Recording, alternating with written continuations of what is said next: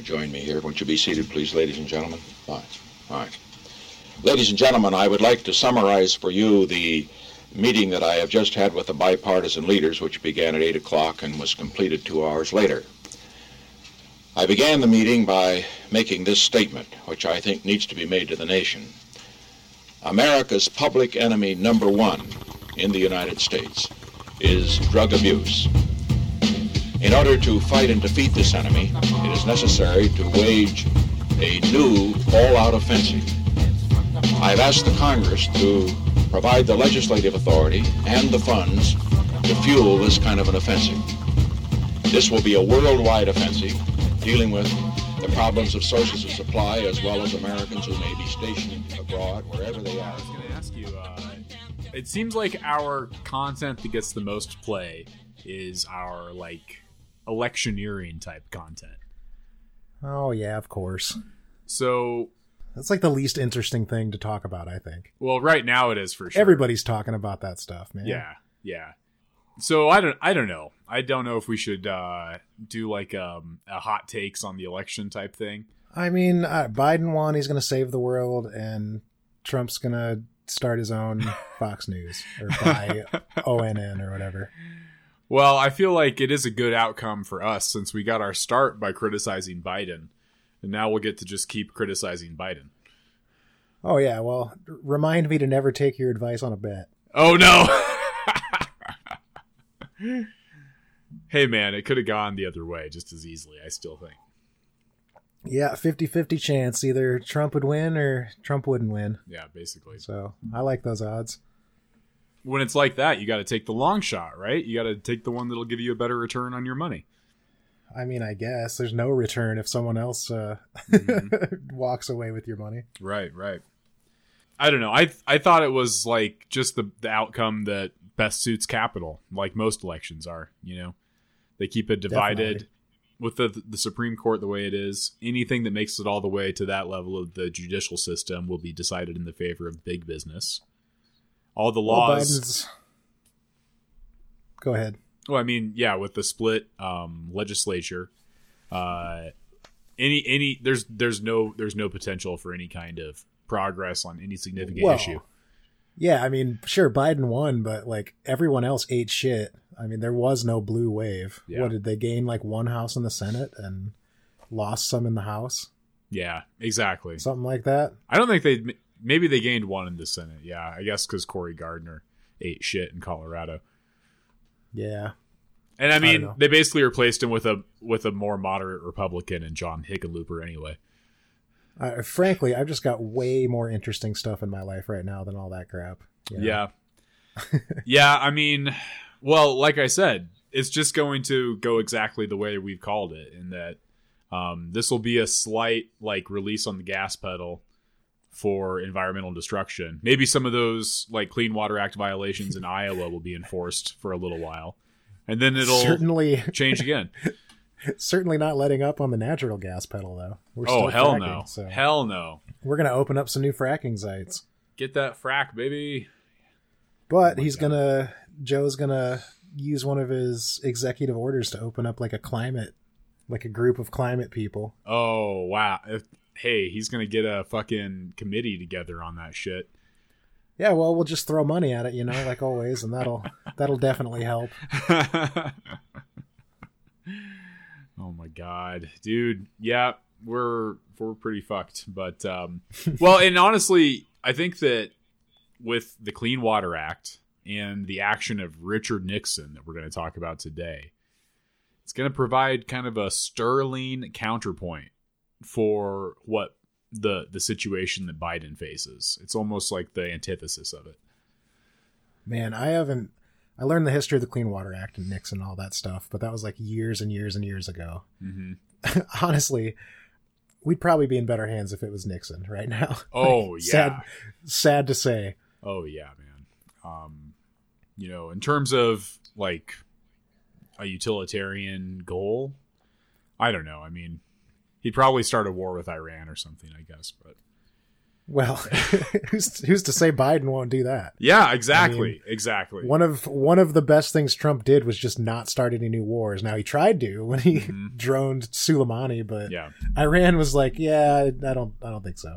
Well, yeah, I say, let's not talk about the election that just happened. Let's instead talk about the election that brought Nixon into office at basically where we left off in our story with the Clean Water Act, 1968. All right. Do we want to jump right in, or? Well, let's introduce the show. This is the Compost Bin of History. I'm James. And I'm Jared. And we stick our pitchforks into these old ideas and mix them around with the new ones that are being shat out today. Today we're going to stick them mostly in the old ones. Yeah, I think so. Because like I said, we'll kind of kick it off with the 1968 election. Cue the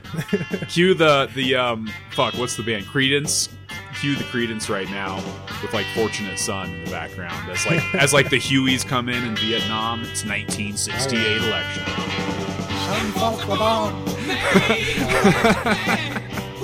Yeah, man, and much like nicely aged compost, this is all broken down pretty well. Yeah. Everything went well for those Americans in 1968. We've got a nice fertile bed of soil where a bunch of nice volunteering weeds can start springing up everywhere. We won the Vietnam War. Nixon saved the environment forever. And especially in Vietnam. He really did the great job. Everything was real good there. Saving the environment there. And hey, we still have whales. So, yeah. Hey, I like whales. I just saw a video. One of my buddies sent me a video of this humpback whale like trying to eat krill, and this person on a kayak was just in the way. And this whale like almost swallowed this kayak with two people on it. It serves him right. I mean, I love kayaking, but man, every time I see a video of somebody kayaking on the ocean, it just seems like you're taking your life into your own hands there. Man. Well, to bullshit a little bit more, as most of my close friends do, that I have a deep, deep fear of the ocean and all things ocean related. As a flatlander, you're never going to catch me on anything smaller than like at least a 40-foot vessel, even if it's like going around a marina, like on an ocean environment. So no thanks. Man. No thanks on the kayak. When me and my buddy Carpenter were on Cozumel earlier this year, like right before COVID, it's the first time I ever left the country. We were just like out snorkeling on our own, just out in the ocean. And it was pretty cool. Oh man, that's horrifying. Didn't see a ton of life out there though. We found this. We went down this road you weren't supposed to take one of the rental jeeps down, and it was this like protected sea turtle breeding ground. And we had to like work our way around the island a little bit on the only highway on there. And we stopped at a couple of like the touristy places where you could buy like margaritas and stuff like that. And they were all nice and clean and all that, There's like mariachi bands and stuff like that. Well, we went to this place that's like a national park there basically. And it was just littered with trash everywhere. It was insane. Like old shoes, pop bottles, anything you can imagine that might have floated up. And just ocean trash. Yeah, so the touristy areas were all cleaned up. They had dudes out in the ocean picking up the seaweed and picking up all the trash and stuff. And then we go to this place that is this ancestral spawning ground for sea turtles, and it's just looks like a dump, basically. Oh, fuck. It was pretty messed up. It's Clean Water Act Part 3. Well, the water looks pretty clear. I mean... Oh, man. So, yeah. Not one of the 10% of the ocean shorelines that isn't polluted. Right. Yeah. That's what I was thinking of, yeah. Pretty incredible, actually, how much pollution there, like just how much trash there was there. Yeah. Ocean pollution, ocean trash could be probably a 10-part series by itself, Oh, God. Oh, my God. You're going to write a dissertation on it. I know. Well, that's going to be this show. I expect just a free PhD at some point in the course of doing this. Yeah. Got to get those bourgeois credentials. All right. So 1968 election. Let's just review a little bit. I loved what you pointed out last time, Jared, that between 1940 and 1970, it was a different world. not just America, but a different world every decade. Oh yeah. Changes were happening so fast. And I mean, every time I would talk to like somebody in my family or like an old person I know, I mean, my grandma said they didn't even get running water until like 1958. Right. So they had an outhouse when she was a kid until she was like 14. Mm-hmm. Yeah, I mentioned my dad going to school in like a one-room schoolhouse in the 40s, you know. Yeah, she said they didn't have a radio until she was like 10. They didn't have a color TV, or they didn't have like just a TV until like the 60s. Right. In the 1960s. Can you imagine that? Like, oh man. I sort of wish that I like lived in a time where TV didn't exist. Yeah. I don't particularly watch a lot, but I never watch TV. Like, people are always telling me like, "Oh, you should watch this show. You should check this out." Yeah. Stephen Colbert said this the other night and it was really funny, and I'm just like, "Yeah. Whatever, man. I've got podcasts to listen to." Yeah. I got podcasts to listen to. I'm going to watch YouTube videos about like permaculture and propagating stuff, things like that. Right. Yeah. As all of our listeners know, cool people listen to podcasts. Yes. Is it working, you think? I think so. Okay. You guys are awesome. We love you. I'm completely sincere about that. Yeah, well, I think if they're putting hours of their time, you know, into this, so sometimes when I say stuff, even I don't know if I'm being sincere or not. All right, so 1968 is when a lot of those like really heady changes had like culminated. Obviously, we talked a little bit about the environment, but also the trial of the Chicago 7 happens in 1968. That's a presidential election year. That Kent State Symposium on the Cuyahoga River happens, and they talk about how terribly polluted it is. And also, I don't know, little things like Martin Luther King Jr. getting shot and assassinated, murdered. Robert F. Kennedy, who was like probably going to be the Democratic Party's presidential nominee, he got fucked as well and murdered. Probably also got fucked at some point. Yeah. You know, the CIA did all of it. I mean, we have no idea who did all of it. There's this kind of, the backlash is beginning for the 1960s counterculture. The economic development is starting to slow down with like stagflation and stuff. And it's because of the compounding environmental problems that all of that development has caused. And Nixon wins the 1968 election, which is very interesting because he's running against, this is where South Dakota comes into the story, Humphrey. I think his name is Hubert Humphrey, who was... he's from Minnesota, man. He was born in Wallace, South Dakota, though. Oh, okay. And yes, he was the senator from Minnesota. I was going to say, I know the Vikings Stadium is named after, or no, it used to be named after him. Now it's named after like a corporation, right? Oh, dude, it's totally like the Citibank Center, yeah, or something like that. If I was like 14, I would care so much. But trends in American politics. So, yeah, he's running against a good old South Dakota boy turned religious Democrat, a moralizer, basically. And his vice president is this guy named Edmund Muskie. Now, this is Hubert Humphrey's vice presidential pick. And Muskie is from Maine. And Muskie's going to be a big factor in this entire part of the Clean Water Act story.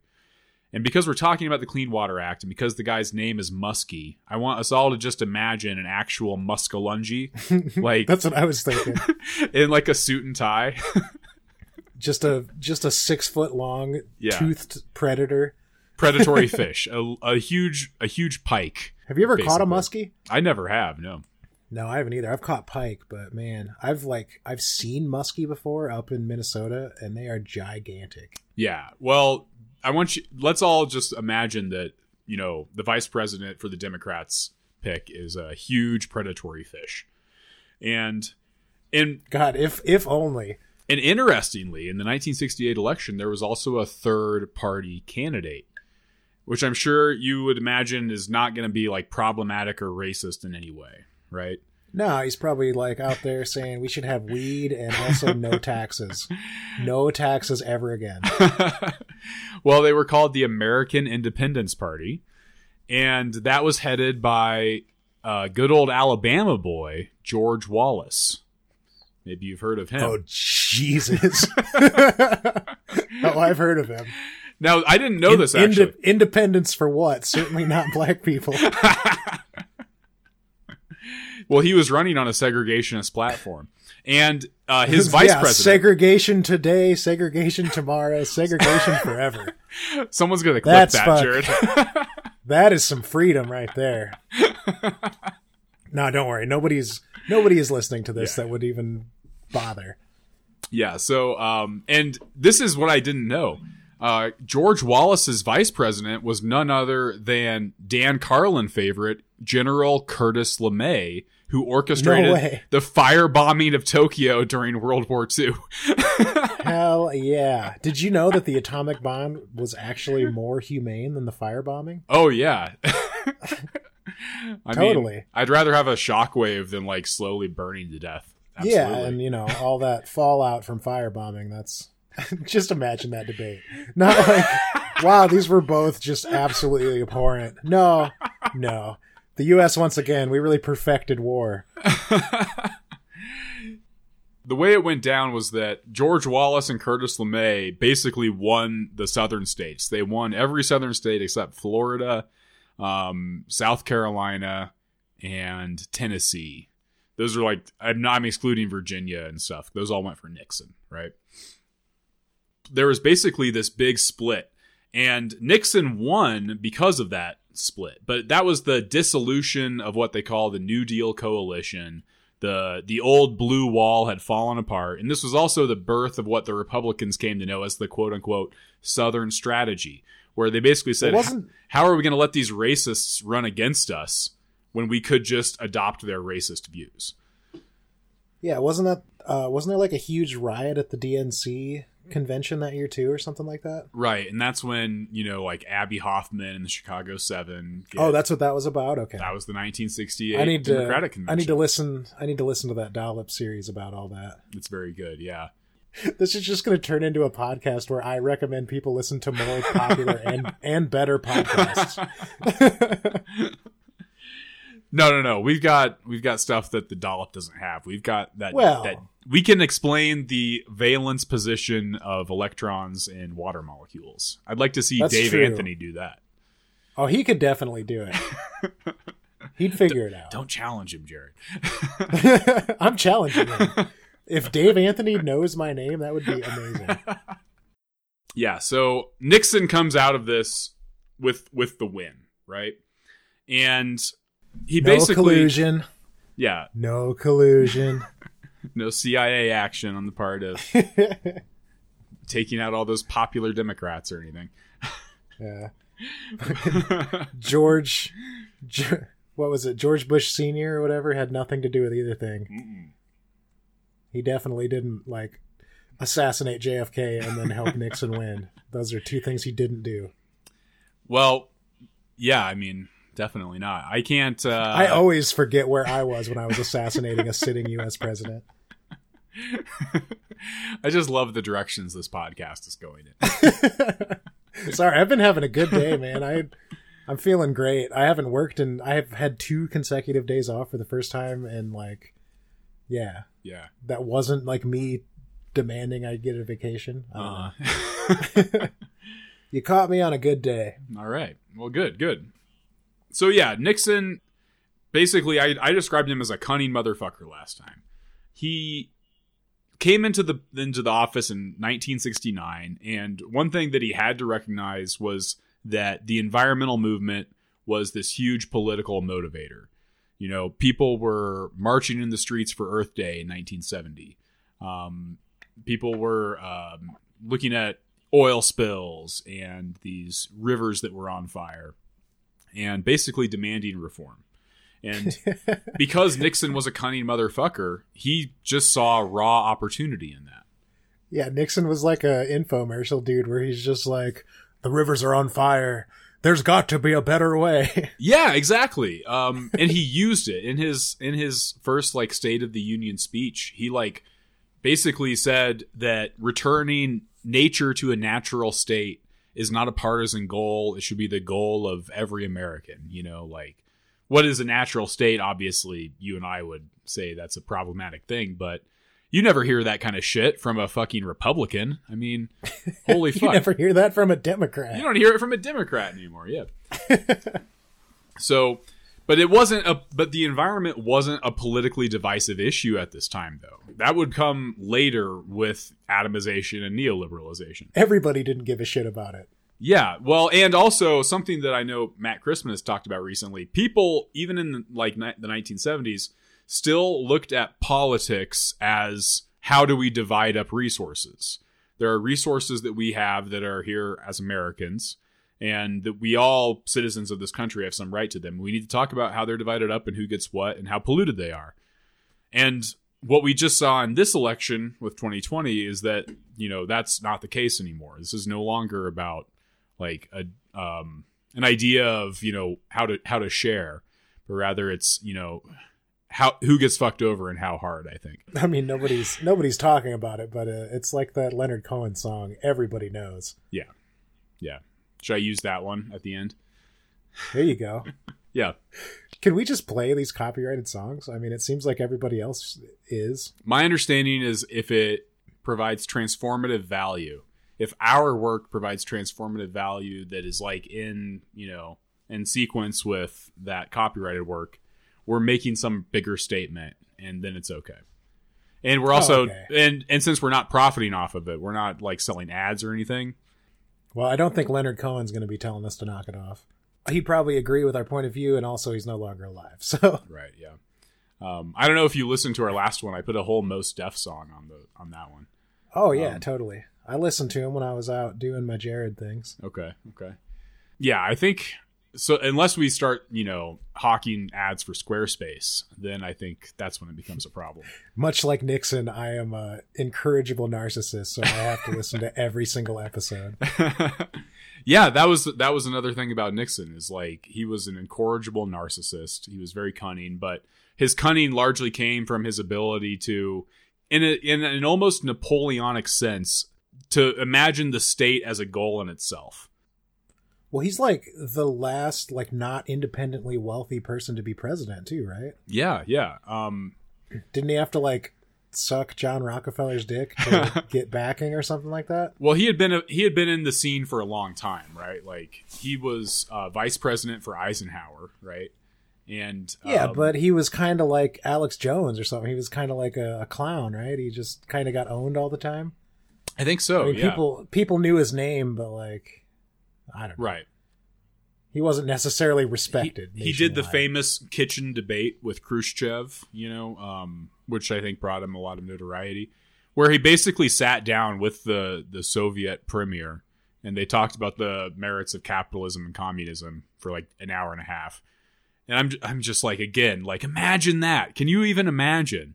Like, if you got Putin and Trump together to like sit down and talk about the respective tenets of ultra authoritarianism versus moderated authoritarianism. I mean, I can't, but also probably not for the reason that you're getting at, but just because like Trump would just be drooling and snoring after about 15 minutes. Yeah.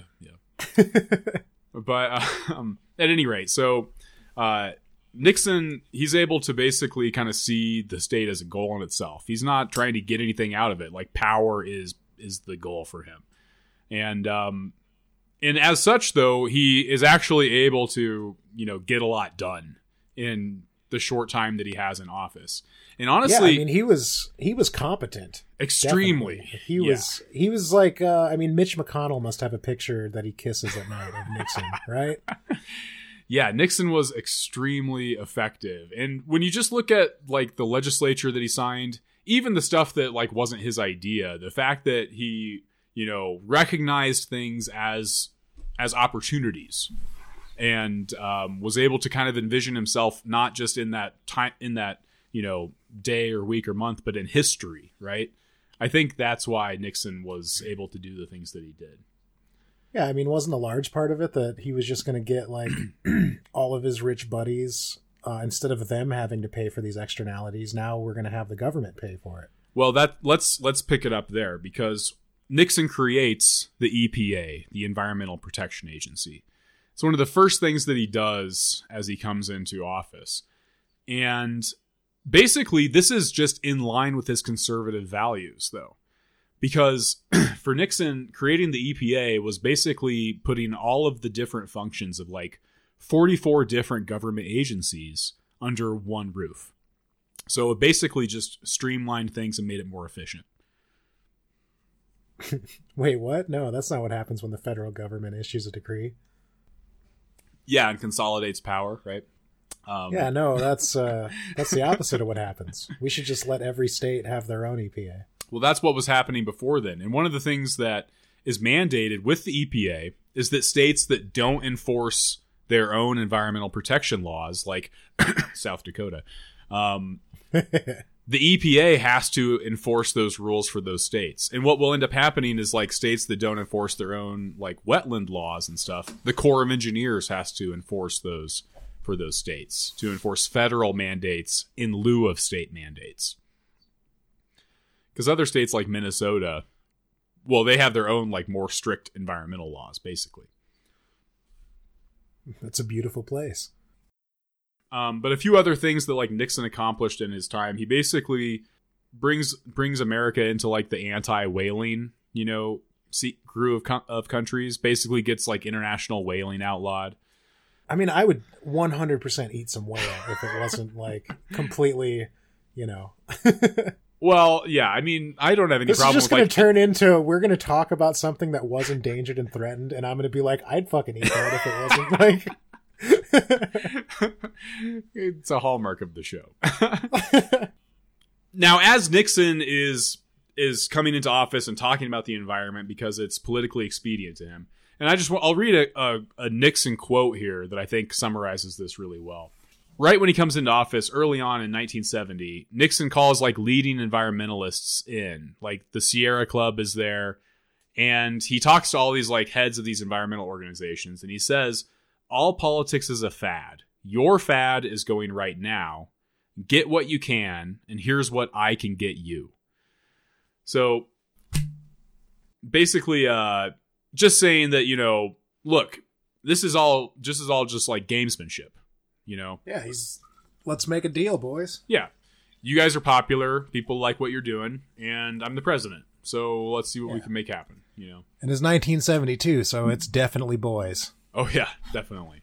Now, throughout this whole time, though, Nixon has an opponent in that old Maine senator, the predatory fish, Edmund Muskie. Okay. And as Nixon is like talking all these like good things about the environment and signing off on this favorable legislation that comes across his desk, Muskie is there basically calling him out on all of his bullshit every time. Nixon gives this State of the Union where he says, we need to, return nature to a natural state. And Muskie's over there being like, well, fucking do something about it then, you bitch, And Jesus Christ, dude. Do you remember that year when fucking like, what is his name even? That Kennedy dude, like from Massachusetts, gave the rebuttal to one of Trump's the young Kennedy? The fail son? Yeah. Yeah. The Habsburg Kennedy? Yeah, the Habsburg Kennedy. I didn't watch it. I don't know.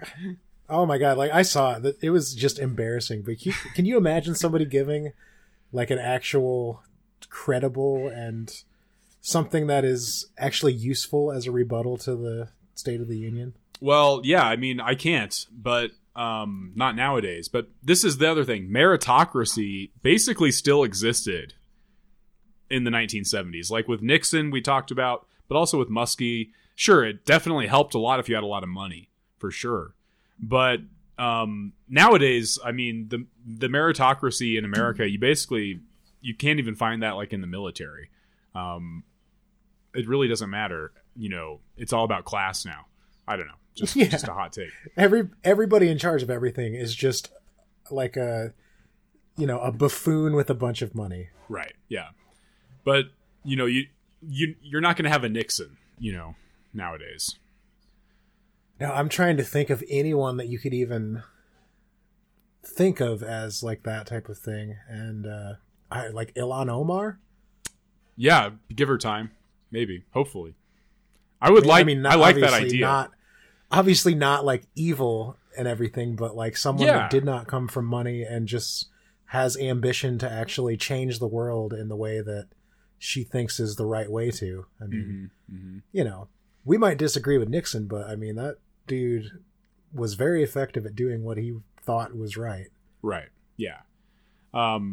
So he's basically he has a rival in Muskie, and Muskie is basically always there to, whenever Nixon like makes some progress on some environmental issue, Muskie's there to basically call bullshit and say, this is why this is not real progress.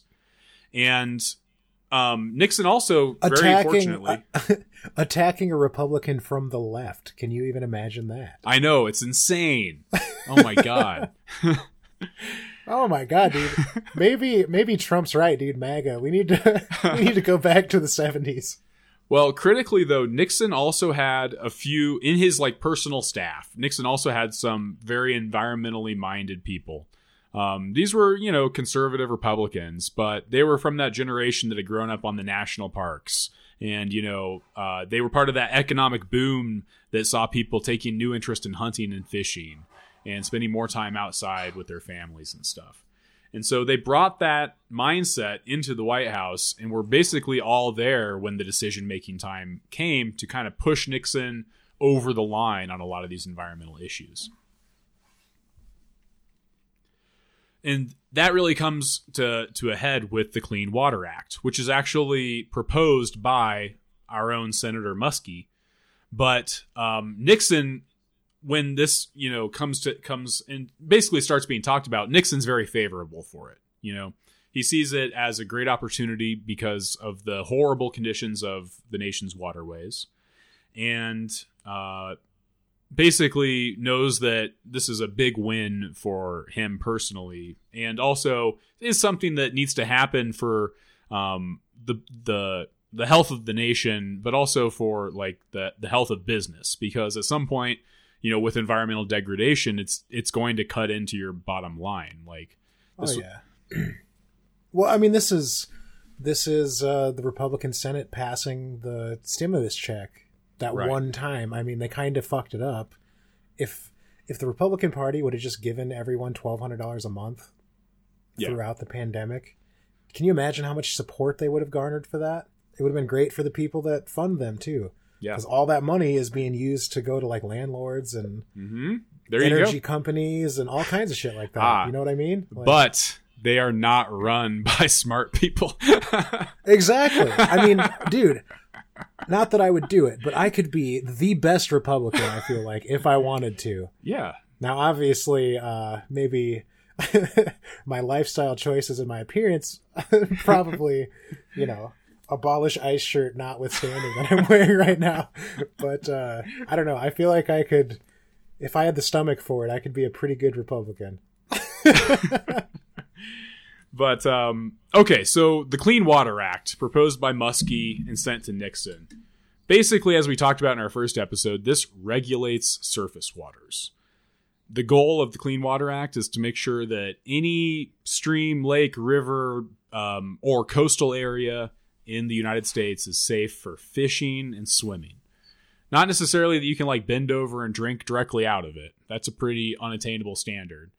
But if it's safe for fishing and swimming, it means it's probably safe for being drawn by a local water supply and then run through a municipal water system and distributed to people as well. I mean, if we took the standard that you could like boil the water and then drink it, even that would be a pretty good standard. Yeah. That's fine. I mean, shit. I've had people in the Big Sioux River. I've heard of people trying to use like life straws in there and just getting wildly sick afterwards. Oh my God. Yeah. People can't see the face you're making. But I mean, we've used our MSR pumps in the Missouri River before, and it tasted incredible. Yeah. After we filtered out, everything that's above like a certain particle size. Yeah. Yeah. But there's no way in hell I'd be caught dead doing that in most of the waterways around us. No, I've never... Even the Missouri, like south of Sioux City, no thank you. With the Clean Water Act of 1972, we're going to start sowing the seeds of division already, though. Because one of the problems with the act, if there were problems with it, was that when it's talking about the surface waters of the United States, it uses both the terms navigable waters and also the term waters of the U.S., including territorial seas. So that basically provides a pretty wide sweep of regulatory authority for anything from prairie potholes, areas that might have, less than a foot of water on them, which would be technically a water of the United States, in my opinion, all the way to, territorial seas, harbors, oceans, rivers, streams. These are all waters of the U.S. But because it also includes these navigable waters, that's going to provide an opportunity for attack later on. Now, one thing that's kind of interesting about the Clean Water Act is that it ironically says nothing about groundwater pollution. And one thing that we've talked about is that a lot of water pollution comes via the groundwater, and the Clean Water Act has nothing to say about that. It's really hard to see water that's under the ground. Right. The Clean Water Act is mainly just focused on surface waters. And other regulatory agencies kind of later on kind of came in to regulate groundwater pollution, but they're basically separate from the Clean Water Act and our two main players, the EPA and the U.S. Corps of Engineers. So as we said in our first episode, the Clean Water Act primarily regulates point source pollution, the pollution that you can point at the source of it, like there's the pipe dumping shit into the river, through the Environmental Protection Agency. And it regulates dredging and filling, which is to say deepening or filling in waters, through the U.S. Army Corps of Engineers. See, I feel like this sets the precedent for what comes after it, though, because they dealt with basically only the things that you are right in front of you. I feel like this predicts ag gag laws and predicts what's going on in Flint and all that stuff. Right. We totally understated the water problem in Iowa in our first episode. I did a little bit more research. Like Des Moines, the whole city of Des Moines, has having to look for different rivers to use. And basically there was an Iowa Supreme Court decision where some cities sued the farmers who were polluting their waters and causing algae blooms.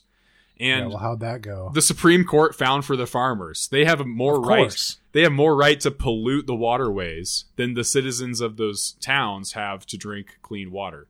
Of course. like we were talking about. I mean, this is just... It's profit. This is Ohio. This is Louisiana. This is Mississippi. It's just it took a little longer. Right. So when all these laws were being wrote, nothing was on the scene about Iowa because it just wasn't that bad yet. Right. And now we're completely ineffective at dealing with this. And if you think about it, all the rich people who live in Des Moines can afford to buy Avion, right? And the poor people probably don't vote, or they don't give it, or don't give a shit, or they're basically being have neurological damage from all the shitty water they have to drink, and so if your question is are we going to give them clean water? That doesn't predict how the Republican Party does in this area. But if the choice for the Supreme Court, if you're just saying what does Capital want? Capital wants to make money. Right? And so dump it in that fucking river and, fuck the poor people. Well, yeah, who gives a shit? The people, the CEO of whoever the hell makes Roundup now, right. Whatever that corporation is, they don't live in Iowa. Mm-mm. Yeah. What do they care? Right. So, this is going to be another long one. So yeah, that's cool, man. I don't have to get up early tomorrow. All right.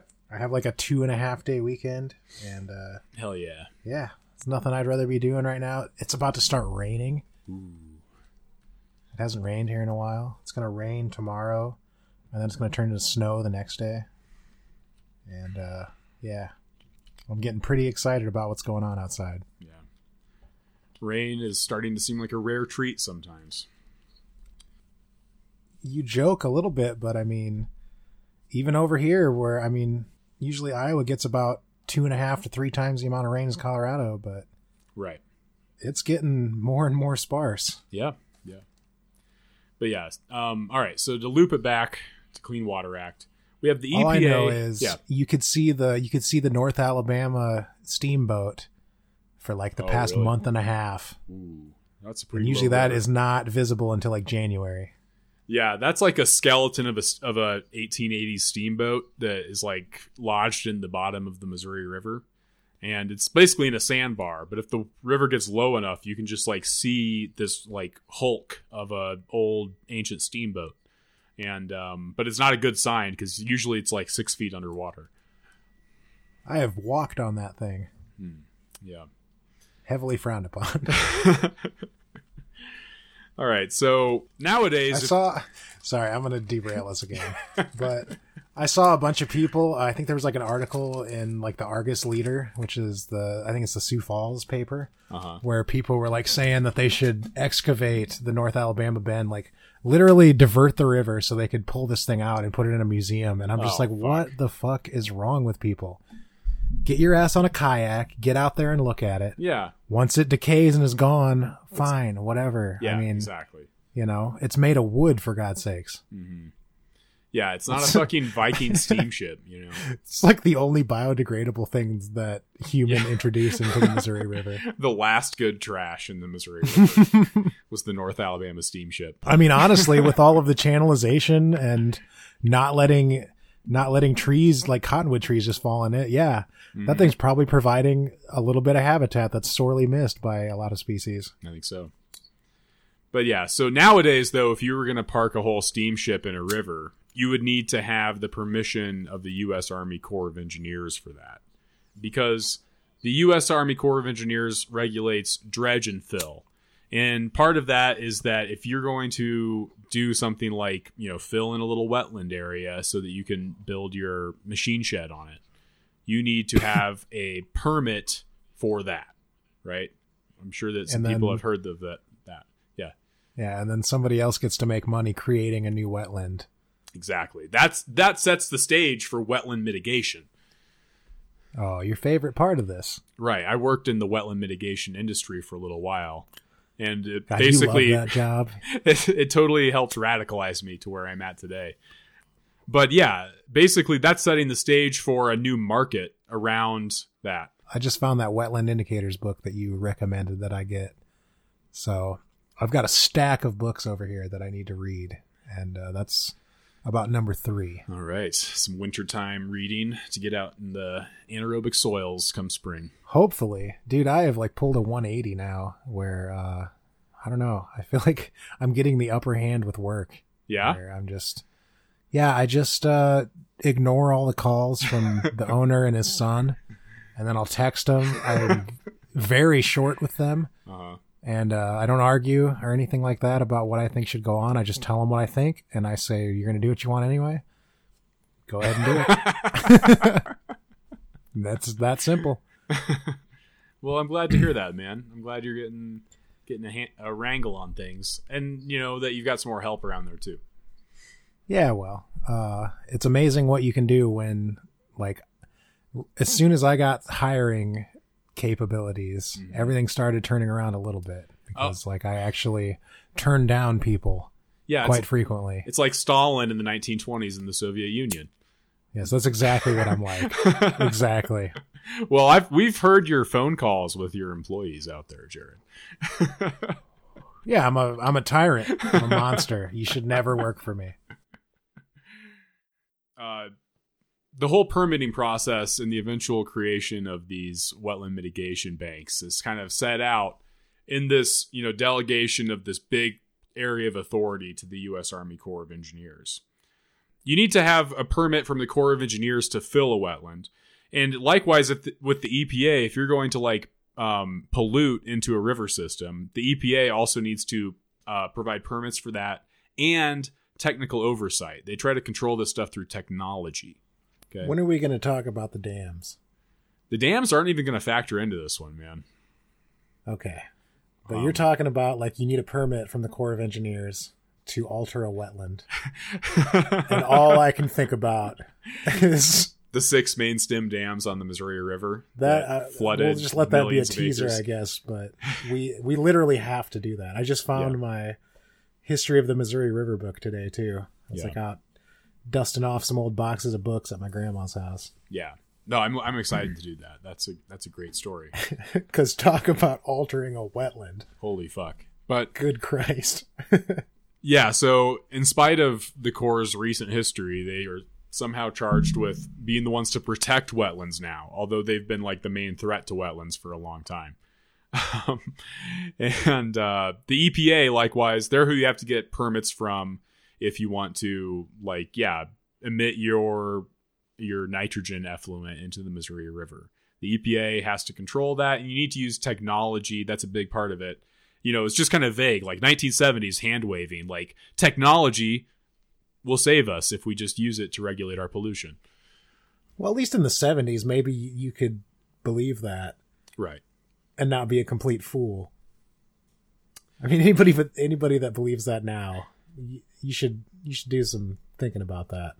Now, I want to take a slight detour to just mention the state of the United States of America's many indigenous tribal nations. Okay. Wait, what? Oh yeah. Well, there's indigenous tribes here. Yeah. In your area, there's like the Winnebago, there's the Ponca, there's the many different Sioux tribes. Wait, like the Brule, Winnebago the though, Lakota, I thought they were from Oglala. like Wisconsin. They were in Wisconsin, and then basically America's Nkafune, which is they must have been thing. nomadic then, right? They were some of those nomads that we talk about. That's another episode too. This is why I keep getting turned down to these jobs that deal with environmental education, isn't it? Because I can't shut the fuck up about environmental history. Well, now, Jared, as I said, the indigenous tribal nations are ostensibly supposed to be independent nations within the United States. Okay. It's basically like you exist as an independent nation, but you're also a citizen of America, so we can use you to fight in our wars. And, if you want to shut down your reservation because COVID's happening, the governor of the state you're in might just be able to not allow that to happen. Right. And, of course, one of the things with permitting is that because these are federal permits, you would think that an independent tribal nation would be able to issue its own permits. I know this lady named Michelle who's like an activist on the Winnebago reservation, and she's like a water protector and all that stuff. Nice. She was at Standing Rock. She taught me some herbalism classes a little bit. Oh.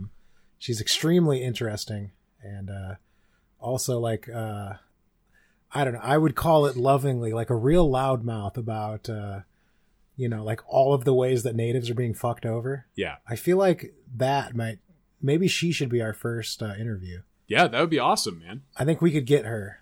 She spoke at like some of the Bernie rallies when I was when I was volunteering for Bernie. Yeah, I would love that. If you should send her this series, and let's see if she's interested. All right. Yeah, I mean, who better to talk to? Well, I'd love to dig in on something Standing about Rock. Clean water. Yeah, than an actual water protector.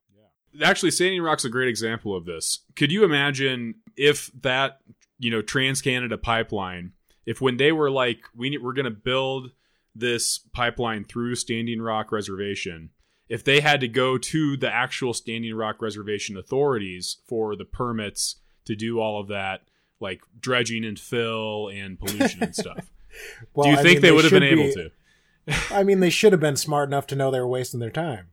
Well, right, yeah. But luckily for them, it doesn't matter. Well, interestingly, the Clean Water Act itself allows tribes to issue permits for like EPA and Corps of Engineers, what their related activities. But neither the EPA nor the Corps of Engineers has allowed the tribes to issue those permits. Well, the United States has been so good at honoring treaties. Just the best. If you wanna really be treated well, sign a treaty with the United States. Yeah, so this is they're dealing up the bottom of this the deck is okay. already, right? You know how people are like saying that Donald Trump is destroying our credibility around the world? What the fuck is that about? How have we ever had any credibility whatsoever? Well, I mean, even as they're trying to say, like, we're going to clean up the nation's water, they're already saying, but hey, you guys can keep fucking over the indigenous people, though, you know? Speaking of indigenous people, I feel like it's almost extra offensive to for us to be like talking about protecting the nation's water when we're like literally destroying the nation's water of like the actual nation of people that live there. Yeah. Isn't that wild? It is wild. I mean, obviously, you know, we're just like gringos, but at least we're talking about all these like dumb white people and making fun of them, right? Like, yeah, I mean, I'm not claiming that I'm not white, but I understand how absurd things are. Yeah, it's absolutely you don't have absurd. You don't have to fucking, I don't know. No, put the water protectors in charge. I say put it, like, have them do it. Yeah. I'm saying this as a white person, but like I feel like you don't have to be Native American to recognize how just insanely screwed over they've gotten consistently, when in reality they fucking basically should be in charge because they knew how to live here. Obviously, because they were fucking living here for 10,000 years. Yes. Longer than that even. Mm-hmm.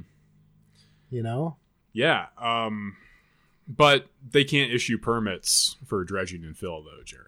So... Well, oh boy. I guess I stand corrected then. All right. So the Clean Water Act. All right. As we said, since we're like on this topic though, I know ahead. there was like this historic thing where we elected like 5 Native American politicians or House members or something like that. Uh-huh. And I understand how like if you're Native American, that probably makes you feel really good. Like the whole representation thing. Mm-hmm. But, I mean, maybe we'll just see what they actually do. Well, there was this dude in Nebraska named Tom Brewer. Because Kamala Harris is black, right? Black and Indian, yeah. But she's also a district attorney. Right, exactly. So, well, I mean, maybe... An example from Nebraska is a former representative for the state who's now like a legislator named Tom Brewer, who... No, he didn't. He tried to primary a Republican incumbent. He didn't make it. So he's just a state legislator. But he's Native American. But he also like was an Army Ranger. He like killed a bunch of people in Afghanistan. Just a super reactionary Republican shithead, right? Like extremely reactionary Republican shithead. And but you know he can claim tribal allegiance though, and it's kind of significant. But, I mean, guess that's why all of this stuff. I mean. I don't know how to say this without like sounding like a monster, but like Obama didn't do a lot of great shit for black people. Yeah. It's not about identity, it's about class. Amy Coney Barrett is a person that is just abhorrent for women's rights. Yeah. Like just because you are a certain identity, that does not mean that you are going to help other people that look like you. I mean that, you know what I mean? No way. Yeah, I totally get it. Yeah. Michael Steele, Mr. Republican Party, right? Yeah. Yeah.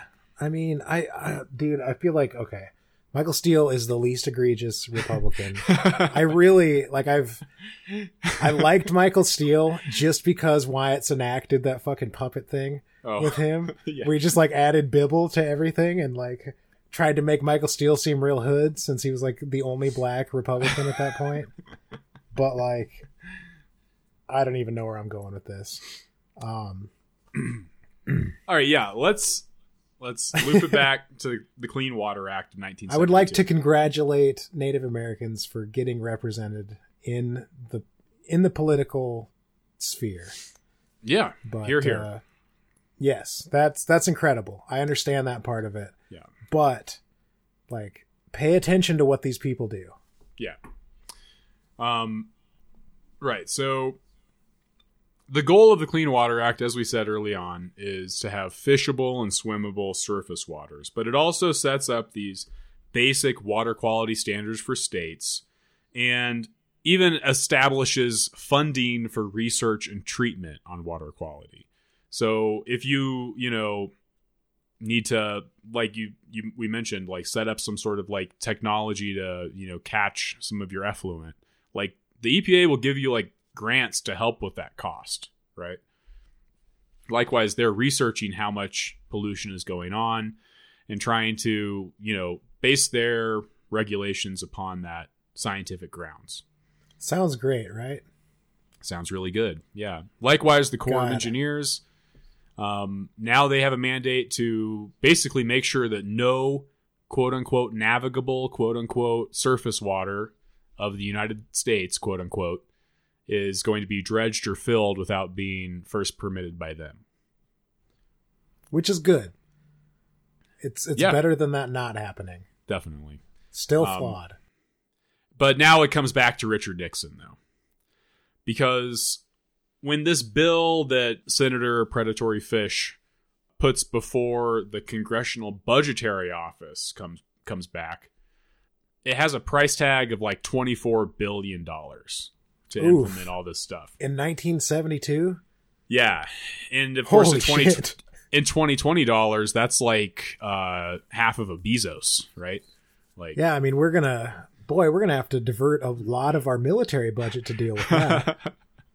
Well, that's why Nixon balked at it. He basically was all for it, and then when he saw the price tag, he was against it. But this is where I'm going to call bullshit on the way the traditional story is told. Okay, dude, that's like me. Anytime I go shopping for anything, I'm like, oh wow, I could really use that. That'd be really handy. And then I look at the price tag and I'm just like, oh shit. I should try to get a used one. Yeah. So Nixon, the traditional narrative is that with the Clean Water Act, Nixon saw the price tag and then he decided to veto it because he was a fiscal conservative. And which he did is something veto that it. completely makes sense. That is a coherent ideology. Yeah, you would. Wait a minute. This was after Bretton Woods, right? I don't know actually. When did Bretton Woods happen? That was the big financial thing, right?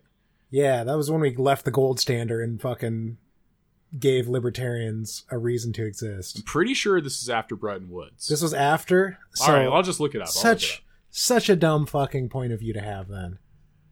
Bretton Woods excusable agreement. Before that. Bretton Woods Conference was in 1944. Okay, so way after. So just stupid. Yeah, but that's what I'm saying is I am not, by the way, like some expert on economics. I mean, I think we know, honestly, dude, I think we know more about economics than most of the quote unquote experts on economics they put on fucking the News Hour and, Fox News and shit. Well, that's sad because, I mean, I haven't like extensively studied this shit. I've read about a lot of it. I never took any classes in finances. I mean, that's probably why you know more, though, dude, is because you haven't been indoctrinated.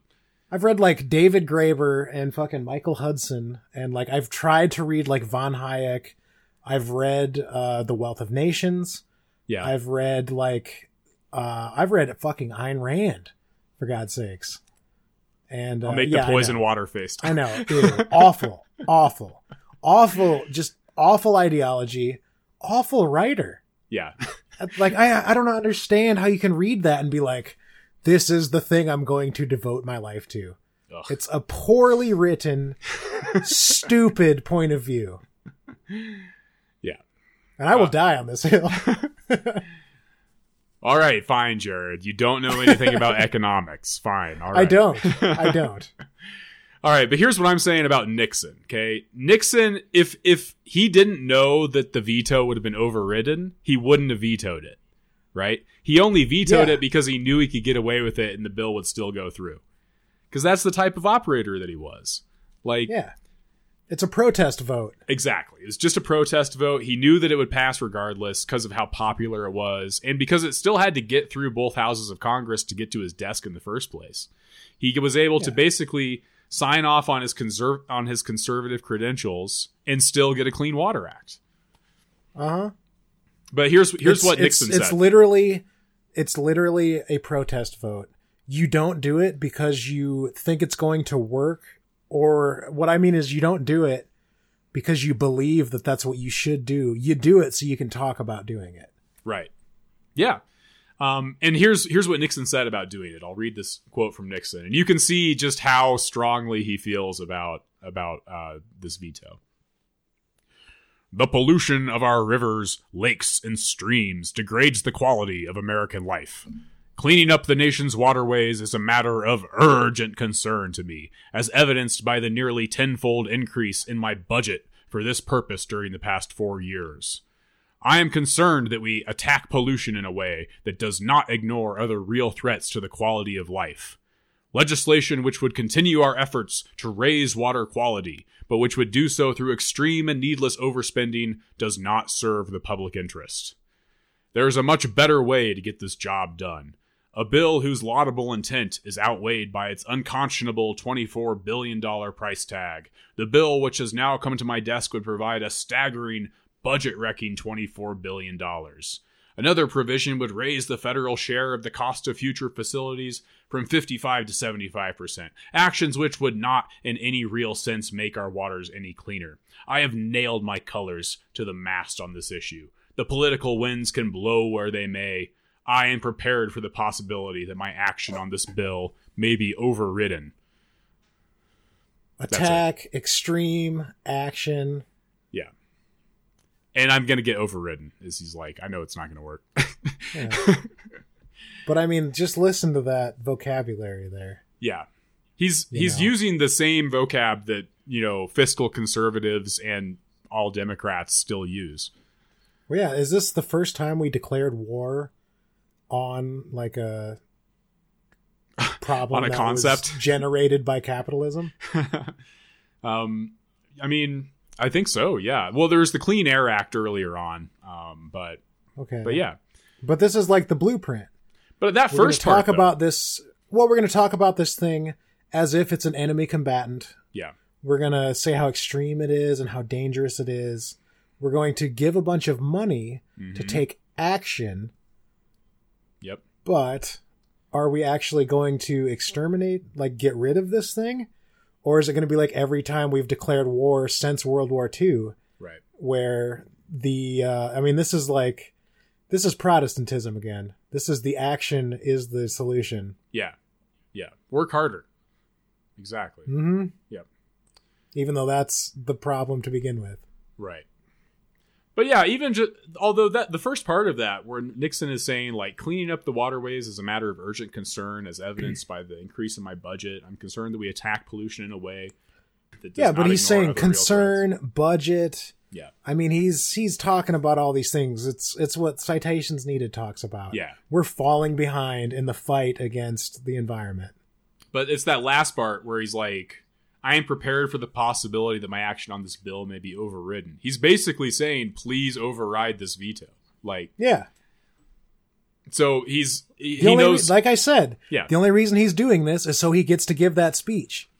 Just a totally crass. Yeah. Yeah. If he doesn't veto it, there's no speech. Right. So, all right, we have a Clean Water Act now. We kind of know what it does. But let's just forecast. Nixon's going to plant the seeds of the Clean Water Act's undoing.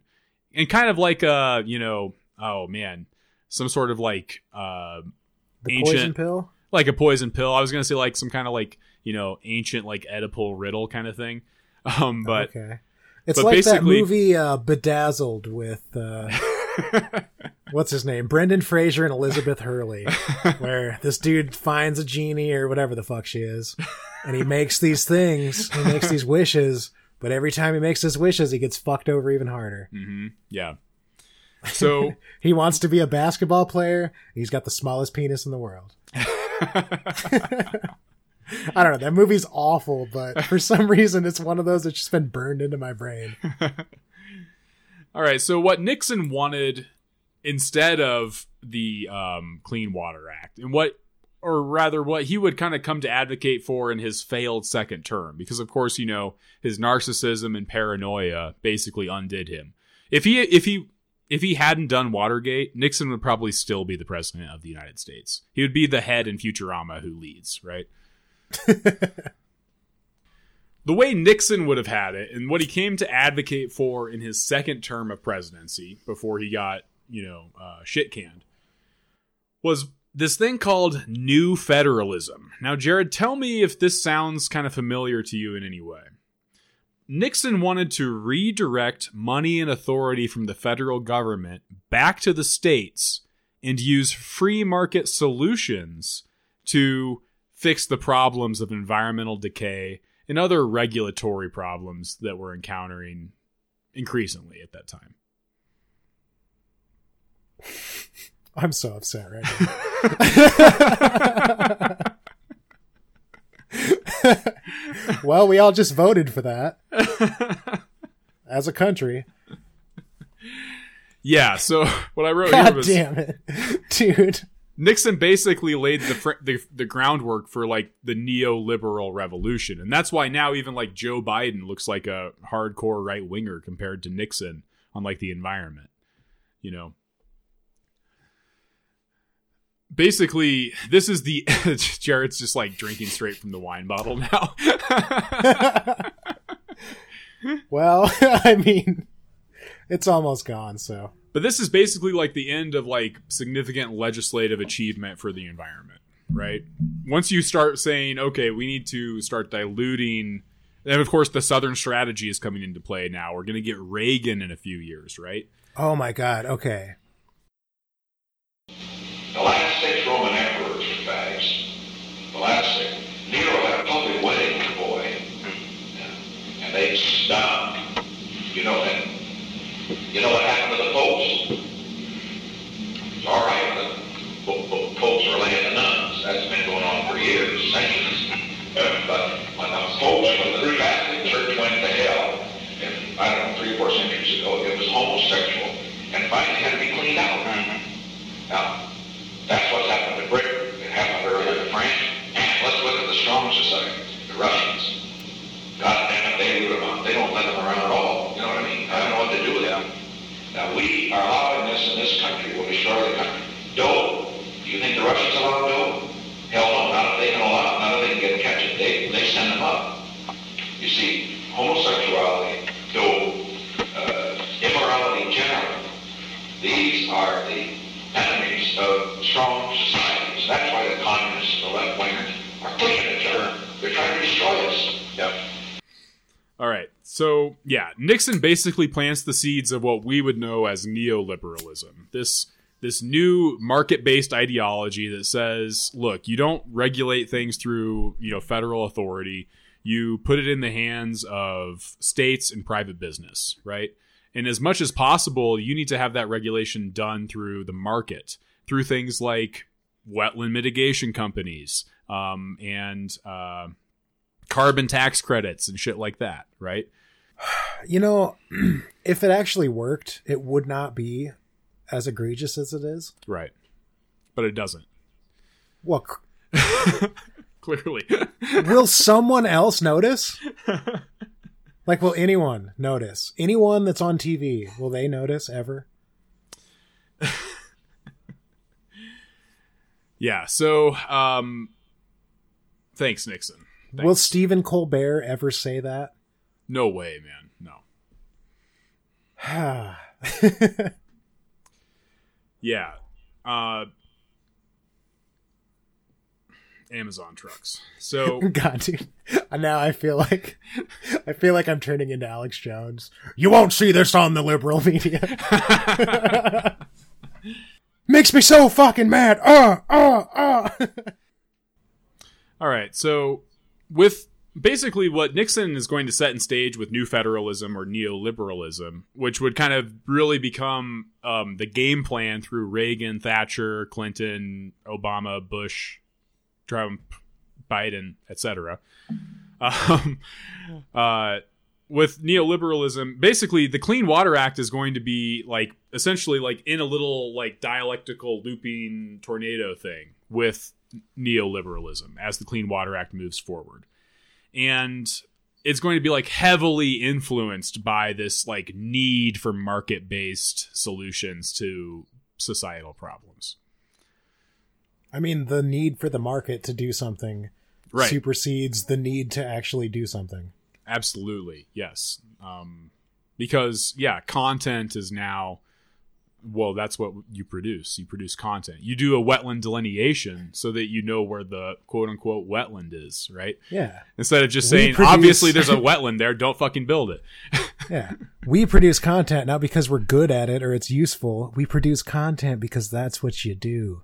But that's literally what every engineering firm out there is doing every time they do a wetland delineation report or an endangered species assessment. They're just producing content. No, I was just saying like that is what our podcast does. I know, but we're doing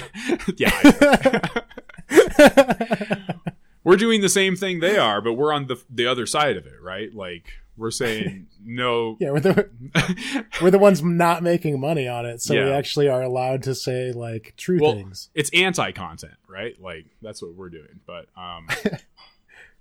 we're providing the rebuttal to the State of the Union. Yeah, we're talking about real material things in our fake simulacra of a podcast. All right, so with the Clean Water Act, we now have a federal mandate and regulatory authority to govern the nation's waterways with the goal of clean water in mind. But there are problems, mainly with how to define what is a regulated water of the United States. Mainly with how a waterway doesn't need to be managed. It's a fucking waterway. Yeah, just let it do what it wants to do. Don't do anything to it. What did these waterways do before we were here to manage them? I don't know how they got by, yeah. But yeah, and of course, the big problem here, though, for me is that, remember, we talked about how water is a cycle. Like, water is in everything, basically. It never stays in one place. It's in constant flux. So trying to just say, cycle. Well, it's the antithesis of a business cycle because you can't like externalize water. Like it just is ubiquitous. And so, well, the people at the end of the Colorado River would probably dispute the fact that water is ubiquitous. That's a good point. Yeah, that's a very good point. But there I go speaking for people again. I'm sorry. No. You're right. You're absolutely right. But yeah, because the water is a cycle, it doesn't stay in one place. It's, what defines like a lake versus a pond. Furthermore, it shouldn't stay in one place. Absolutely. It should be moving around constantly. That's a healthy water cycle. Slowly, but constantly. Yeah. But when you set up a regulatory system that then has to say and answer these questions like, well, what constitutes a navigable water, or what constitutes a water of the United States? Well, the exact opposite of what we just said. Well, we mentioned it up at the top, and it's our favorite topic. It should stay put quickly. Like it should quickly get to the people in California that have bought all of it. But then it should stay put once it gets there. The big farmers, right? Farmers are going to be the first and longest lasting and probably most vocal opposition to the Clean Water Act. Of course. Because a farmer just sees, a little wet spot in their field and, it's 1970s, get big or get out, right? It's not quite the farm crisis of the 80s yet. We got to hire a company. We got to hire a company to come tile drain this. You got to tile drain it. And if you don't have the land, well, fuck, you better create that company that's going to go tile drain this. Right. You better straighten that stream out, get that water out of that floodplain faster so you can plant it full of corn. Opening all kinds of markets, baby. Exactly. Yes. So, of course, the thing is maybe that prairie pothole, maybe that little wet spot in the field that only has standing water 2 months out of the year from like May to June. Maybe not even every year does it have standing water. But that could actually be considered a water of the United States. And Elm Creek that, ran by Maple Creek that ran by my dad's house when he was growing up, that's a stream. And maybe you can't drive a coal barge up it, but it still is providing lots of clean water for people who live around it and ecosystem values. And you could probably navigate it with some smaller vessel, I would assume. And maybe that should also be regulated by the EPA and the U.S. Corps of Engineers. Yeah, and maybe, just maybe, the people that your grandparents displaced knew how to farm that area without altering the waterway. Right. So the first, but I mean, why would you talk to them about that kind of thing? Right. So the first big pushback to the Clean Water Act is from farmers who basically see it as, it's so funny because this has like become the immediate reaction for a whole swath of America. But okay. Totalitarian, authoritarian, don't make me fucking wear a mask. I'm going to lay down the gauntlet. If we open a Patreon at some point, if we get to like 10 Patreon supporters, I'm going to write like the compost bin of history antithesis to that fucking speech. Like God said that a calf was going to not come out of his mom. Okay. So then God made a farmer. That famous speech. Do you know what I'm talking about? It's that hokey bullshit they used to send around in spam emails, right? That's right. I'm going to write the compost bin of history's response to that. If we can get, like, even if it's a year from now, if we get to 10, if we're making $10 on Patreon, okay, I'm going to do that. That's a pledge level right there. That's our $10 monthly pledge level. I thought you were going to say our highest level of like donorship should be like the greedy kulak or something like that. Well, I mean, we can add that all in later. I'm just saying, I don't know. The banker said we could increase our profits by 7% if we got rid of that wetland there. So God made a farmer. Right. Thanks, farmer.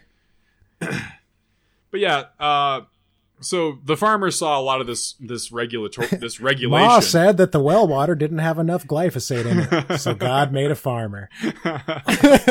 That type of thing. We got to get 10 people, right? $1, and I will do this. Well, now I have to set it up. I'm challenging it. We'll do it. All right. So the farmers saw this as, like fascism, basically. Like, oh, you're going to trample all over the rights of the small family farmer with 10,000 acres in the middle of Iowa.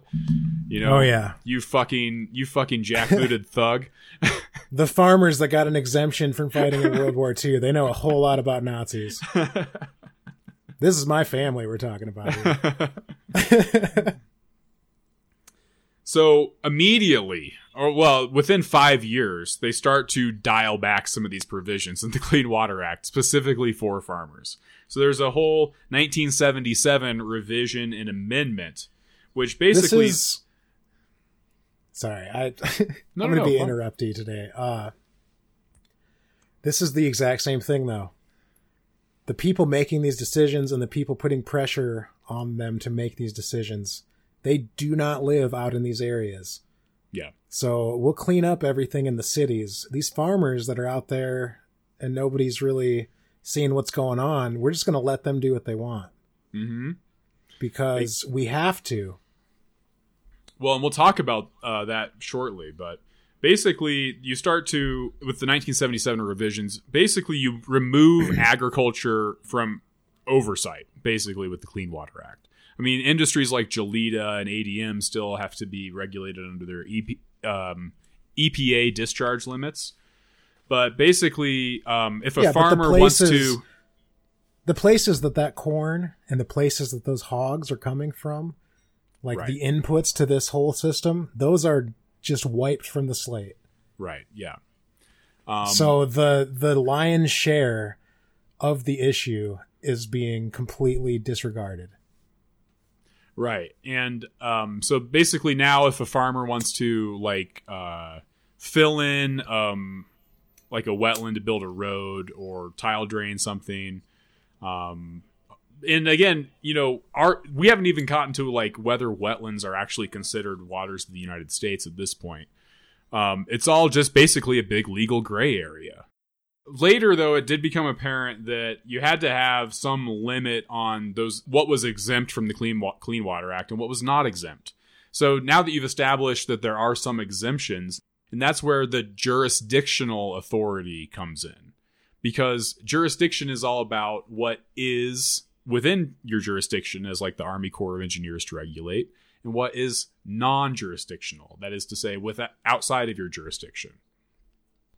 Let's talk about jurisdiction a little bit here. I guess what I was thinking is, like, I'm a landowner now. Yeah. I've never been that before. I have a certain amount of jurisdiction over the place I own, right? Yeah, you do. A certain amount. Okay. A certain amount. So let's see. What can I do? Can I build a structure there? No. Not without permits.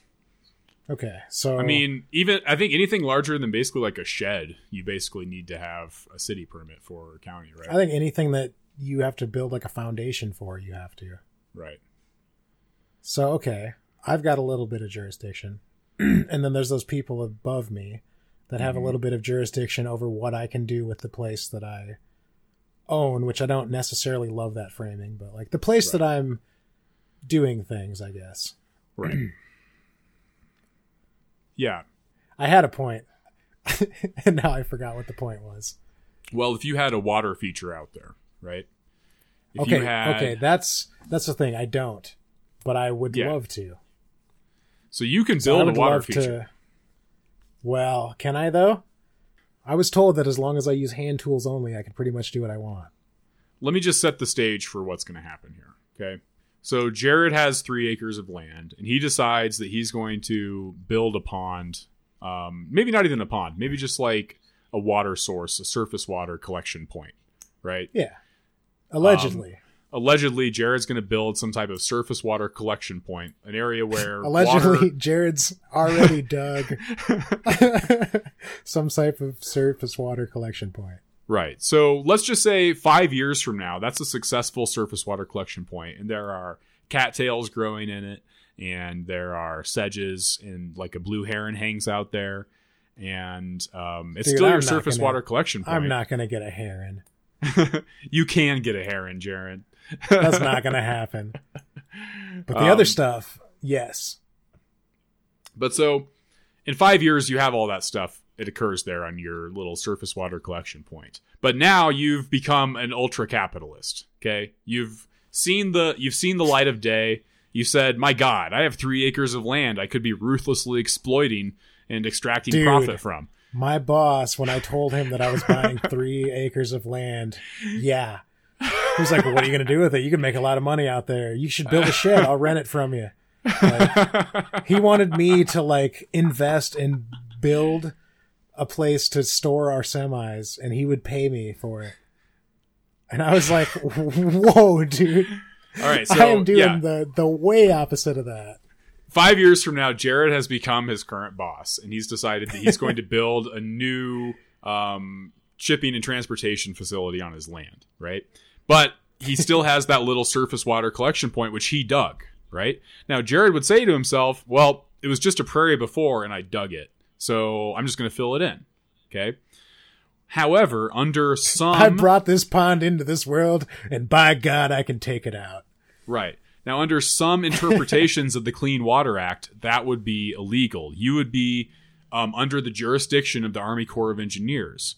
Especially, and basically what we're going to see is that for like a 15-year period, any body of water, even like a little surface water collection point that is ever used by a migratory bird species was essentially a water of the United States regulated under the Clean Water Act by the Corps of Engineers. So if that surface water collection point ever had like a duck land in it, then, hey, that's a water of the United States, and you need to have permitting authority and mitigation credits before you can fill in that little surface water collection point that you dug. I'm just imagining hippies, like, doing the Loch Ness Monster thing where they, like, try to shittily in 1970 Photoshop a duck into this, like, pond, or this, like, puddle in their front yard.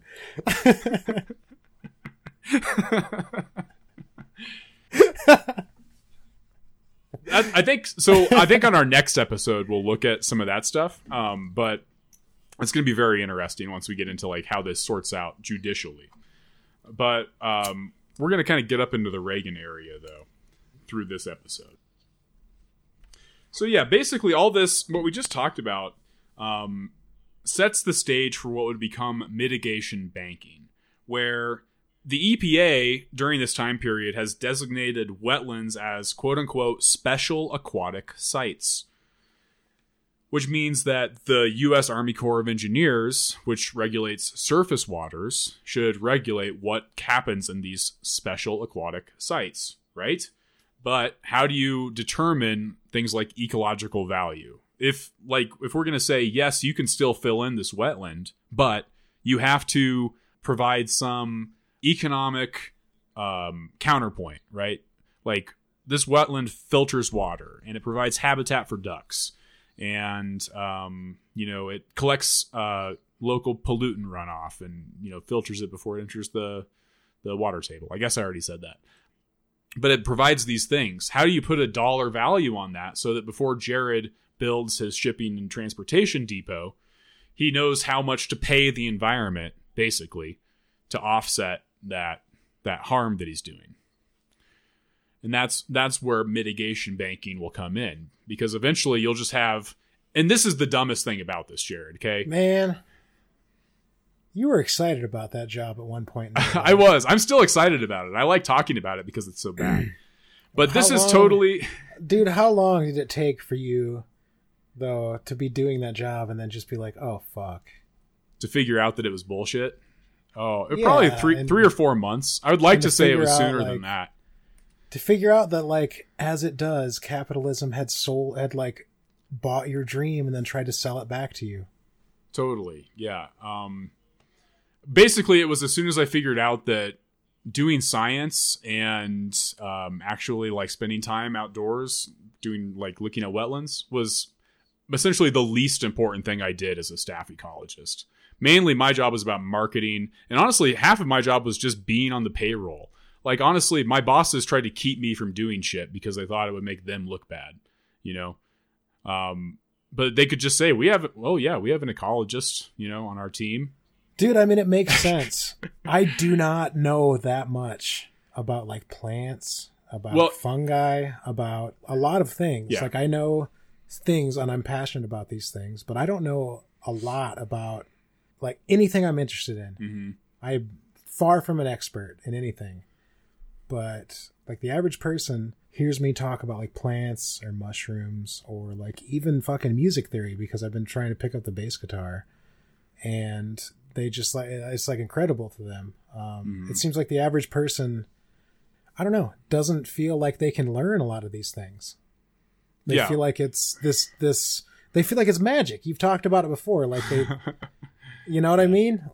The only reason that we know these things that we know and have this point of view that we have is because we have had a little bit of education about it. Yeah. And in my case, I mean, James has been more classically trained in this. Definitely. And has done, like, a master's degree and all of that. A lot of the stuff I know, I learned after college. I learned after I got completely disillusioned with what I was studying in both psychology and sustainability. And I don't know.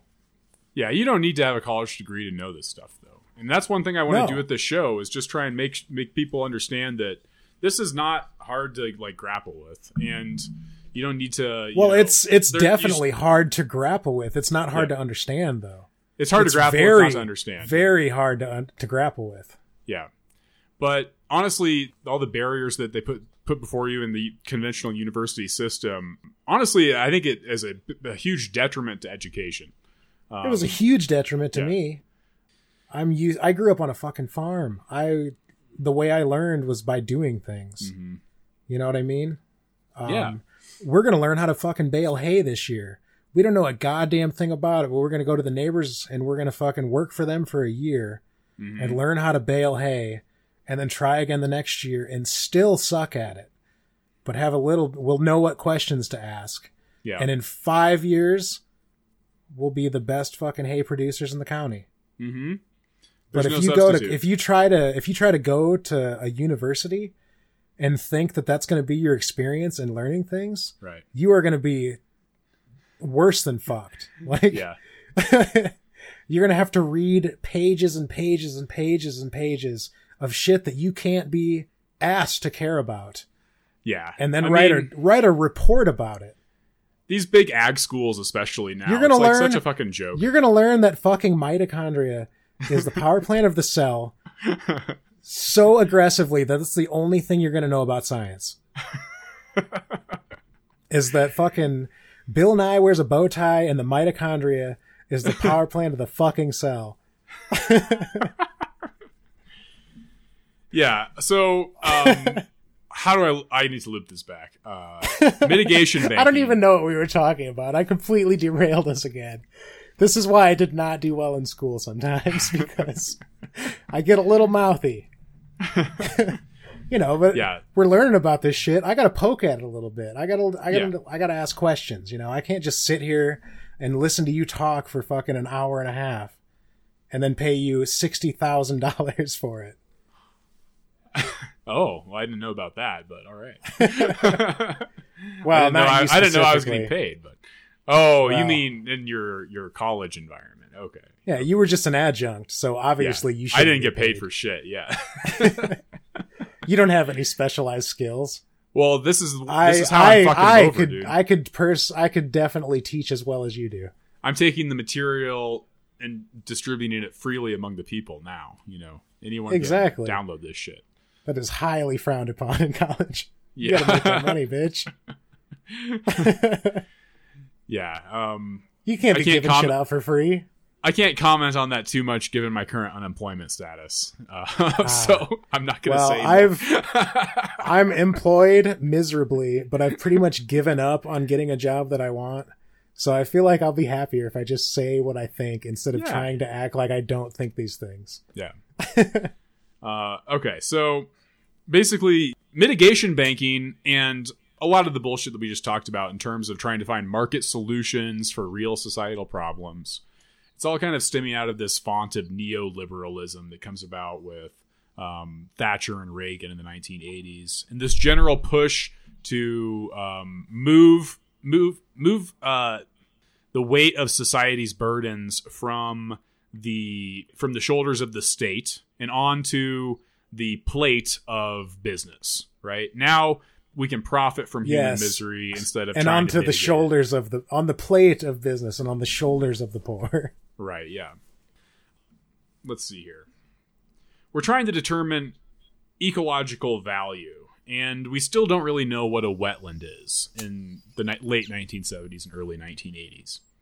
To skip forward a little bit, in 1990, George H.W. Bush would issue the goal of no net loss for the nation's wetlands, meaning this is the problem.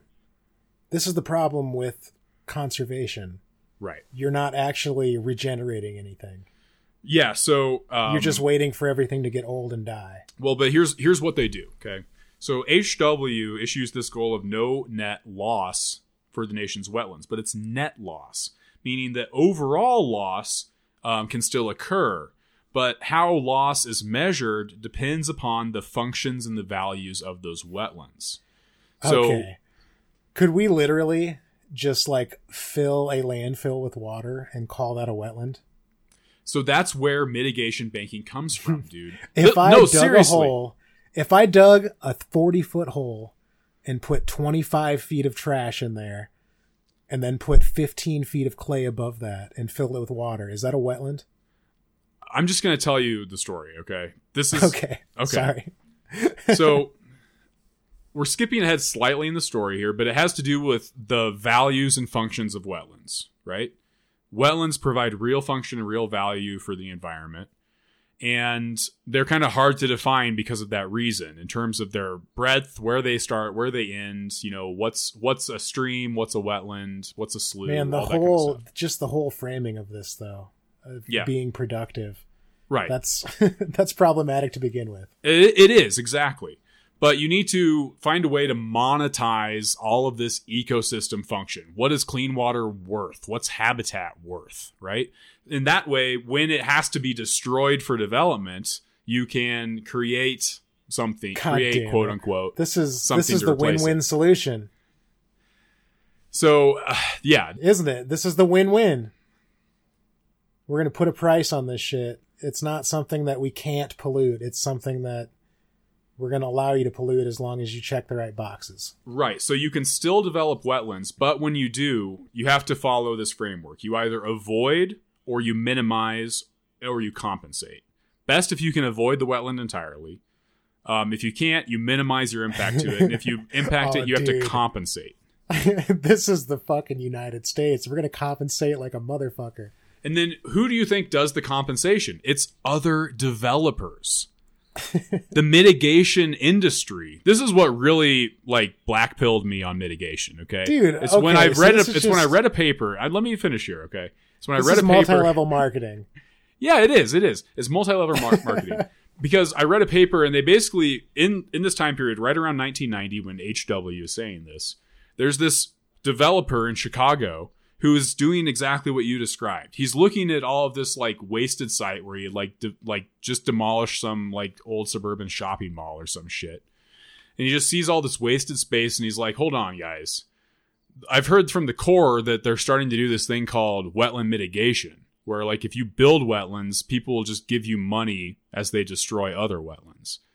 And he was like, well, what if we just like flood this, trash field and let it become wetlands? God damn it. And then the mitigation industry was born. Dude, I didn't know any of that. I was literally like thinking, okay, what is the most Simpsons villain way of like looking at this? It's the developers, man. Like the developers are the scum of the fucking earth. And they developed they did the mitigation industry. It's Marge and the monorail for fucking wetlands and landfills. How do you have your cake and eat it too? You can dig up that wetland over there and then dig a new one over here and then pay yourself to do it. And fuck. Dude, fuck you. I just told you like 15, 20 minutes ago how good of a mood I was in. You're an asshole. All right, so yeah, compensatory mitigation is basically the synthesis of Nixon's new federalism and the like humanitarian liberalism of Jimmy Carter, right? You monetize the problem. I don't know like a ton about Carter, but I know Matt Christman does not have a very high opinion of him. And if you're interested, you should definitely listen to what he says, because it was something about like moralizing and how it like completely fucks you over, I think. Well, yeah, wetland mitigation is moralizing to developers, right? You have to like build the new parking lot for Walmart, but yes, the ducks need a place to go, so we're gonna flood some trash and ignore. And this is the thing. So compensation is done at a 2-to-1 scale. So if you dig up a 1-acre wetland, you have to compensate with a 2-acre wetland. And the reason for that is because they know it doesn't work. They know it's not as good. No shit. Wetlands take... I mean, especially usually, if you have a bunch of fucking, like, destroyed habitats. Right. Who gives a shit? We'll give you 5 acres for every 1 acre you're going to destroy. Totally pointless. Yeah. It's a completely arbitrary number because, although, as I said with Jared's example, some little wetlands under some interpretations of the Clean Water Act, man-made ones, might be regulated. But most wetlands are the product of, thousands of years of environmental interactions, nutrient deposition, and are providing ecosystem value that is on a geological timescale, not just immediate human effects, right? And when those are destroyed, there's no compensation for losing that type of system. You can't build something that takes thousands of years to happen naturally. And the foundation of that is water moving very slowly, continuously. Yes. Yeah. Very as slow That's a as really possible, good point. But all of the time. Yeah. Yeah. You want to... Yes. Each year now, by the way, this is today, the U.S. Army Corps of Engineers permits 20,000 acres of wetland losses and therefore restores, wink, enhances, wink, establishes, wink, or preserves, wink, wink, 40,000 acres of wetlands. God. When did winking become a thing? Well, if you follow this logic, though, eventually everything's just going to be wetlands. It's either going to be a parking lot or a wetland, right? I'm just saying winking is highly troubling. It's unsettling. All right, so yeah, these are pretty wiggly words, obviously, like restore, enhance, establish and preserve wetlands. The main thing is just that a natural wetland is good, and you can't really do anything. I mean, those else all once again evoke an action. Yeah, and there's basically all the science, all the actual like evaluation that's gone in, people going out on the ground and walking around these areas shows that the ecological value is just not there in a created wetland. Even that little like surface water catchment that Jared is allegedly building will not have the same ecological value. I mean, it's not going to have the same ecological value of a prairie pothole. It won't do as much. No, come on. I'm gonna get wild onions growing out there. Well, dude, you could set up a mitigation bank with that surface catchment. You could sell a half acre of credits and probably get like $20,000 for them. Wait, really? That's the whole point, right? Is you're just gonna do this dumb shit anyway. But, oh, wait, now we can do it and get paid for it because other people are doing horrible shit somewhere else? Wait, I'm doing the dumb shit? No, not you specifically, but oh, you're not. No, I'm actually really interested now. They're gonna destroy wetlands anyway, right? Yes. I could secure some capital to improve that place more. Yeah, and you could like build like a slope wetland mitigation bank with like seeping water coming down your hillside and with like sedges and grasses, and you could sell credits for it. Let's do this. Whoa, Jared. I've been out of the game for a long time. I don't know if you can just pull me back in like that. Dude, I am pulling your ass back in. Are you kidding me? I'm gonna have to write an umbrella mitigation banking I want to instrument. do this. I want to do this anyway. They're gonna fucking destroy the wetlands anyway. Like, come on, man. Oh no! The podcast is finally like fully eaten itself. Only on like the 7th episode. I'm just saying, dude. Shouldn't we actually do this and then use it to fund like beneficial actions? You have to help me write the banking instrument, though. You have to help. It's a lot of. I don't know shit about. Oh my god, that's all the things that I hate about science. I don't want to do all of that shit. This is why I got out of the industry, is because I had to do all that shit, Jared. That sounds excruciating. I just want to go to and facilitate wetlands. I want to go to the place and say, yeah. I'm having serious flashbacks to my old job. There's this much now, sedge. There's this much cattail. There's this much fucking Spartina. We observed these species. It looks pretty goddamn healthy. That's my fucking... Can I have that job, please? Or we'll say like, no, it doesn't look very good. Let's do fucking this, and this, and we'll get this motherfucker looking spick and span in no time. But we're gonna have to talk to Farmer Brown about all that cow shit.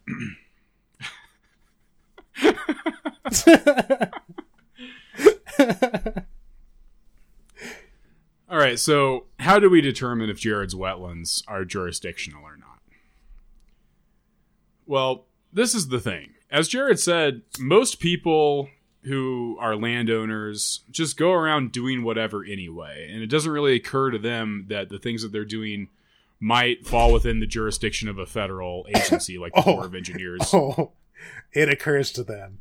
Well, they don't want to like make a big deal about it though, because then they might have to do something. They might have to like pay Jared for mitigation credits. You want to hide that shit as closely as possible. Now, when Congress set up the Clean Water Act, they envisioned it to basically be self-executing in the sense that it would be obvious if something was a water of the United States or not, if it would be jurisdictional or not. Yes, because everyone thinks that the same things are obvious. Right.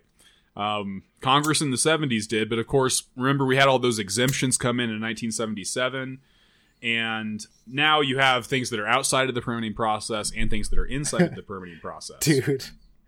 Dude, when I first moved off the farm and like moved to North Sioux City, South Dakota, like a small town, but still a town. Mm-hmm. I didn't know that you couldn't just carry your pellet gun around and like shoot squirrels. And the police officer that came and talked to me thought that it should have been obvious that I couldn't be carrying a pellet gun around shooting rabbits and squirrels. Well, yeah, exactly. So, but that was very much news to me. So a landowner can do things lawfully on their own land. no permit required often, right? Like, you can even shoot rabbits and squirrels on your own land without a hunting license. Oh, yeah. You can shoot pheasants, you can shoot deers, but you cannot shoot pigeons in the hayloft. You're going to really want to, because there's a lot of pigeons in there. And it's kind of dark, and they can't really fly away that well. But if you shoot pellet guns in the hayloft, you put holes in the roof of the barn. So... yeah. You can only shoot pigeons in the hayloft when Grandpa's not around. That's the type of shit that should be obvious. So, as we've established, a landowner can do things lawfully on the land that they own, no permit required. But if the U.S. Army Corps of Engineers determines that the landowner's assumptions were wrong after the fact, then that activity was in fact not exempt. Then they are at fault and are subject to violation. So if you build your trucking depot saying, well, I dug this little hole in the ground 5 years ago and now I'm going to fill it in. And with antifreeze. With antifreeze. And the Corps of Engineers hears about you doing that because one of your neighbors reports you or something. And again, I want to make this very clear. Most of the time, this shit just doesn't get reported. This happens all the time. So jurisdictional shit happens all the time that just doesn't get reported, and no one ever says boo. Okay? I've developed a process to turn antifreeze into a solid, and I filled this hole with it. So now it's kind of become a de jure thing. It's very common for, like, especially developers and a lot of landowners who want to do any kind of significant work on their land to seek a non-jurisdictional determination, which basically says, I'm going to go to the Corps of Engineers or the EPA right away and just make sure that what I'm going to do is not going to be covered under the Clean Water Act, and that they're do not have jurisdiction here. So this is why wetland delineation is a business, because nowadays, if you're going to build like a new like milk barn in outside of Dubuque or whatever, love a new milk barn. Yeah, you're going to build a nice big milk barn outside of Dubuque, and maybe it'll cross a couple little wet areas. So what you'll do is you'll hire some engineering company that has wetland delineators to come out there, take soil samples, look at historic aerial photography, and basically look for any wetland plants. And by the way, it's kind of a fucking joke because you can basically delineate a wetland just from historic aerial photography. Dude, that shit happens all the time just by looking at let's images. Start our own delineation company like we were talking about. Dude, no one would want us after listening to this podcast because we would just be it's all wetland, man. It's all fucking wetland. The whole field's a wetland. You can't do anything. No. We'll play the game or whatever, but then we'll just like talk about it on this. Nobody fucking would know. All right, so, but we still haven't answered some of those basic questions, like what is a navigable water? And what wetlands are covered as part of that? Okay, is that little hole that Jared is allegedly digging going to be considered a wetland? Well, I fucking hope so. And this has been a major subject of environmental case law for basically the last 35 years. And in our next episode, we're going to brush over it pretty quickly. Okay, so I don't know exactly, but what you're going to say is they're just fighting over the dumbest shit and it's pointless. Well, we're going to talk a lot about dumb developers trying to do dumb shit. We're going to talk about municipal waste authorities, like getting into spats with the Corps. And then, yeah, like a bunch of like dumb developers, Riverside Bayview Homes Incorporated, and fucking the Solid Waste Agency of North Cook County, and some asshole named Rapanos.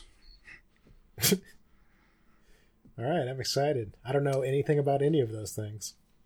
Cook County, though, we're talking about Chicago, right? Yeah, exactly. And we're going to basically walk through the descent from neoliberalization. We're going to get from, like, how do we get from, like, a Clean Water Act, a whole fucking comprehensive package from Congress legislating on something, to the Clean Water Rule, which is basically just Obama, like, writing some shit down and saying, hey, you guys who work for me who aren't elected, you should do this for a little while. which is basically where we're at with the environment right now. That takes us through basically the establishment of the Clean Water Act and some of its early problems with like framing and interpreting it. But yeah, Nixon, man. What can you say about Nixon? Any final thoughts, Jared? Final thoughts about Nixon? Yeah. I don't know. Great hairline, effective. Just tripped over his own dick a little bit there.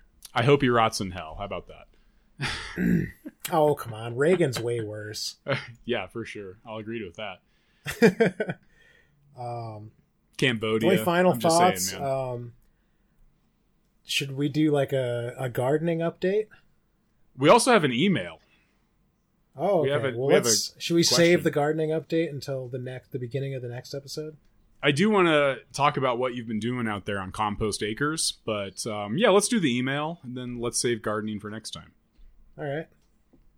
All right. So this is from, I won't say his last name. This is from another James, who I actually used to live with in Vermilion, South Dakota.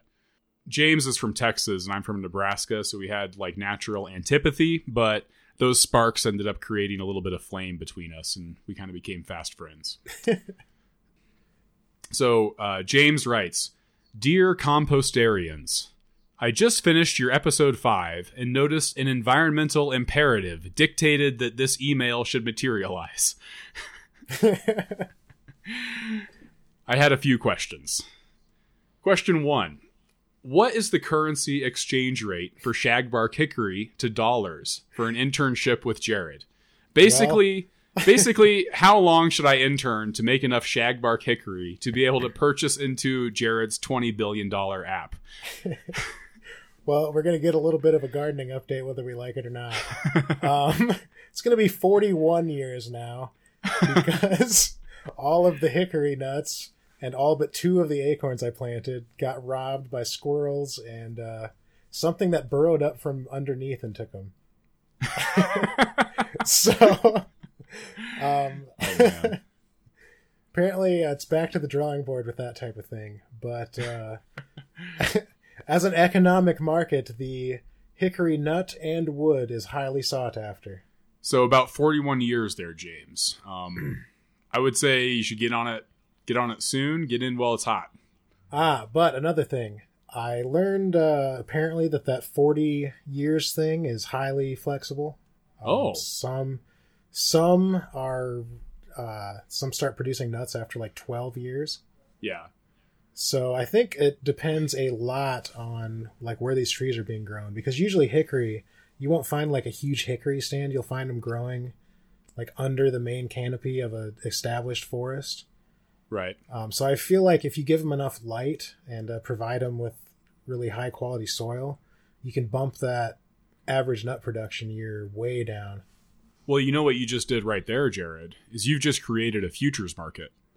Because I say, if you say it's going to take you 15 years to reach your profitability, and I say it's going to take 20 years, now we have something to haggle over in the futures market. You got something to bet on.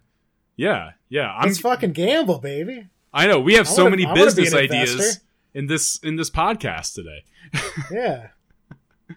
So, James, you can either intern with Jared for anywhere between 15 and 41 years, or you can go ahead and buy into our shagbark hickory futures market at $20 a share. Whoa. Send it, right? compostbinofhistory@gmail.com on an envelope. Put the money in it, and then send it in the mail to us. That'll be our Patreon. We'll adopt the community-supported agriculture vocabulary, and every Patreon member just has a share in the podcast. All right, so question 2. James, you introduced a biocentric ethics, as all living organisms have a right to exist, and a quick criticism was that organisms consume others to live, and a hierarchy would need to be established. What of the lowly microorganisms bopping around eating plastics? Surely there are exceptions to everything, but this feels like something that couldn't have come from the compost bin of history, because of course compost bins are full of microorganisms. As a thing that is alive myself and consumes other previously alive things, This ethics system seems biased towards killers. Or is that the point of the criticism? In other words, I feel there are a lot of organisms that do not seem to kill other living things for food.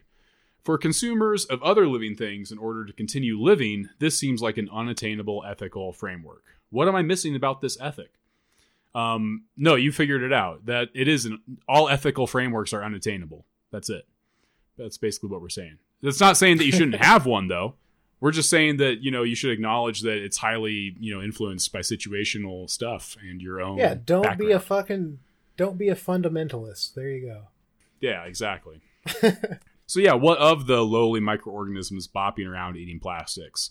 Obviously, we might think for us that's a good thing, and for them, they're getting sustenance. But the main thing that I was talking about is that all living organisms exist in some state of conflict with one another. Even things that don't consume other living organisms still have to compete with other living organisms for resources. All right, and in an episode request, what is the environmental history of the battle at the Alamo in the former independent nation of Texas? From Compost Acolyte with Auto Turrets, James, but not the host, James.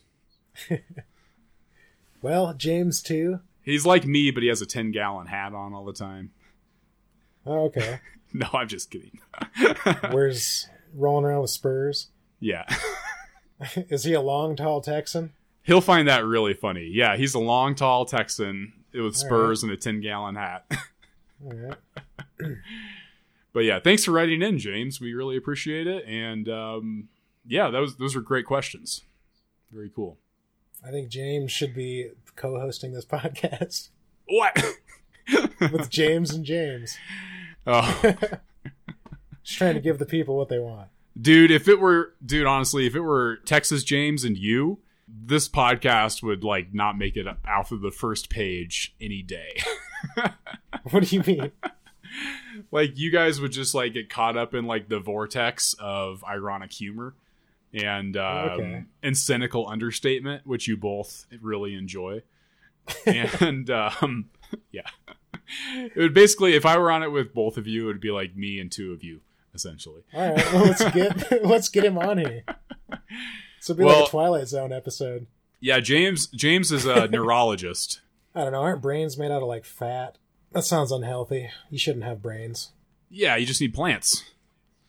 Totally. Yeah. Don't worry about brains. Just get more plants. That's what I'm working on. You can write in compostbinofhistory@gmail.com. Yeah, we'll talk to you in a week or fucking 4 days or... I don't know. You'll hear from us. Yeah, I dropped that double episode last weekend, so I'm kind of I feel like I can relax for a little bit now. Oh, yeah. But dude, this was fun. I had a good time on this one, although it is pretty depressing. Like I said, shit sucks, but I'm having a good time. Mm-hmm. It'll be really fun looking at these Supreme Court cases too. These are pretty hilarious, actually. Oh, God.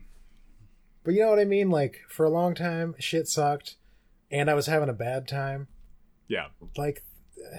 Shit sucks. Just try to have a good fucking time. Have some fun with it. Yeah. Yeah. You want to fucking do something that people think is crazy? Go fucking do it. It's excellent. People can look at you funny and judge you, but dude, who the fuck cares? Do what you want.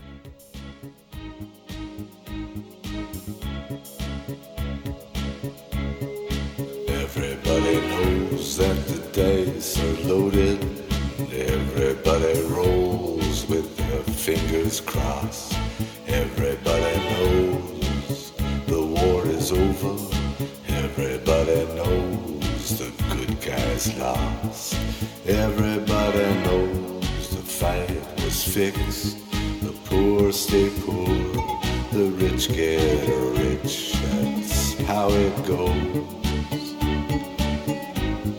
Everybody knows. Everybody knows that.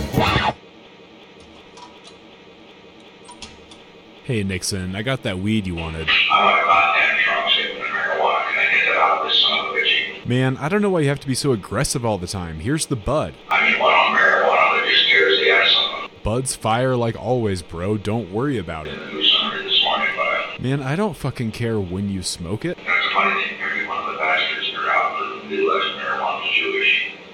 What the Christ is the matter with the Jews, Bob? What is the matter with them? Man, why do you have to drop that anti-Semitic bullshit every time I come over here? It's highly offensive. I suppose because most of them are psychiatrists. There's so many, all the great psychiatrists are Jewish. No, it's just because everybody likes smoking weed, Jewish and otherwise. Oh, wait a minute. Have you been spying on L. Ron Hubbard again? My God, we are going to get the marijuana thing. Whatever, man. I'm leaving. I want to get it right and swear and close up. Nobody says that. You are so fucking weird. I think you need to start buying your pot from somebody else, dude. I want to find a way to put more on that.